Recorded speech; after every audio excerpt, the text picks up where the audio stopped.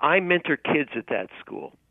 And so through my mentoring, I have gotten to know the principal and the teachers quite well. And the principal is a risk taker. And he was eager almost to find out what an outsider saw of his school. And for me, in March 2011, U.S. Secretary of Education Arne Duncan said 82% of U.S. schools could be failing by the end of 2012. That's a crazy number. Are our schools that bad? So I decided to look at a school, and I was lucky that I had access to Brookside. In return for unlimited access, my offer to Mr. Hay, the principal, was I will serve as a voluntary teacher's aide, which I did. And I spent most of my time in a fifth grade classroom, and I came out with a story basically of two fifth grade Brookside girls, best friends, but very different types of students, and their teacher and the school's literacy specialist and the principal, and the daily struggles all faced dealing with the pressures brought on by No Child Left Behind. Now, you do tell the story of Principal Hay, who is trying to transform the school, and in education, we talk a lot about the importance of leadership. I'm curious what you saw that was special to Brookside Elementary School that could not be replicated elsewhere. Well, geez, I think what he did could. He did two things. Well, he changed the culture. He came into a fractured school that did not believe that its kids were capable of learning. His very first day at school, as the principal, he addressed the faculty and he said, look, for too long, expectations for our students have been too low. If you set the bar low, kids will achieve that bar and not go any further. If you set it high, they will reach farther than you imagine. And not only will the top students excel, but the lower students will increase their scores, their ability as well.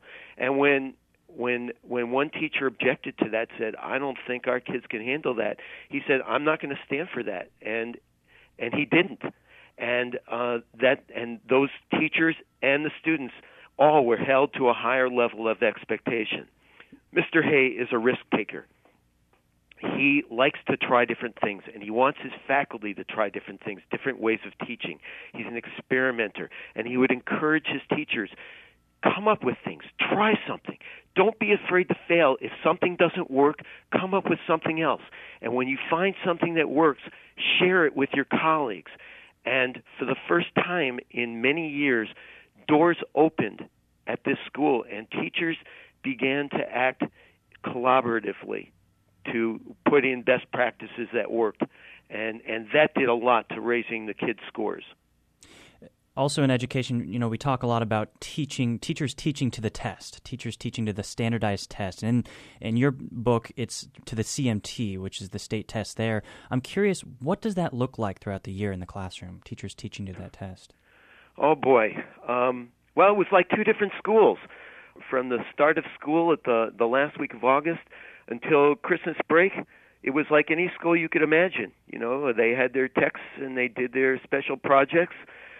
And then they get to January 2nd. They come back from the break.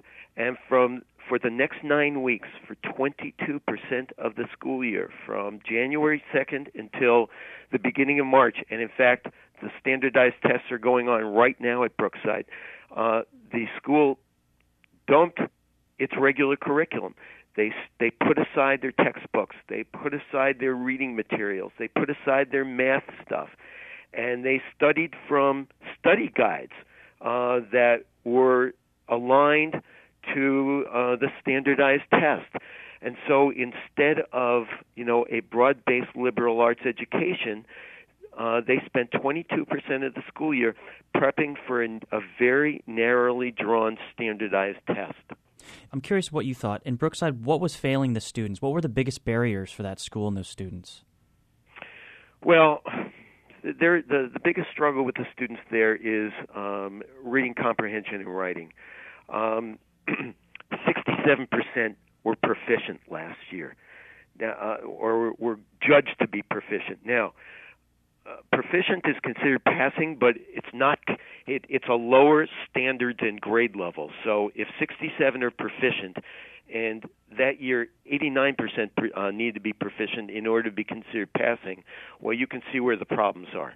And a lot of it is because they have a weak background in nonfiction reading. Because when you go into a lot of these kids' homes, you don't see books there, and more specifically, you don't see newspapers, you don't see magazines, news magazines, you don't see TV turned on to the news, and because of that, the worldview of a lot of these kids is really pretty tiny, and it's something that the school has struggled with.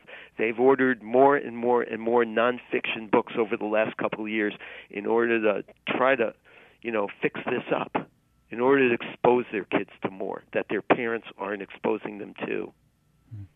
Lastly, what did you learn personally? What I learned personally is that, so much criticism is heaped on teachers. And I saw good teachers, great teachers, and bad. Most of them were mediocre. It's a nice thought that every kid should have the greatest teacher in the world, but that's not the real world. A school is not unlike any other company. You're going to have a bell curve of talent. But the thing is, at Brookside, I never saw one teacher ever quit on a kid. And I think that's the most important lesson I learned, how that they are as dedicated a breed as they can be. And most of these people have wanted to be teachers all their lives, and it shows in the way they work. Ron Berler, thank you so much for taking the time to speak with us. Oh, it's my pleasure. Thank you so much, Devin.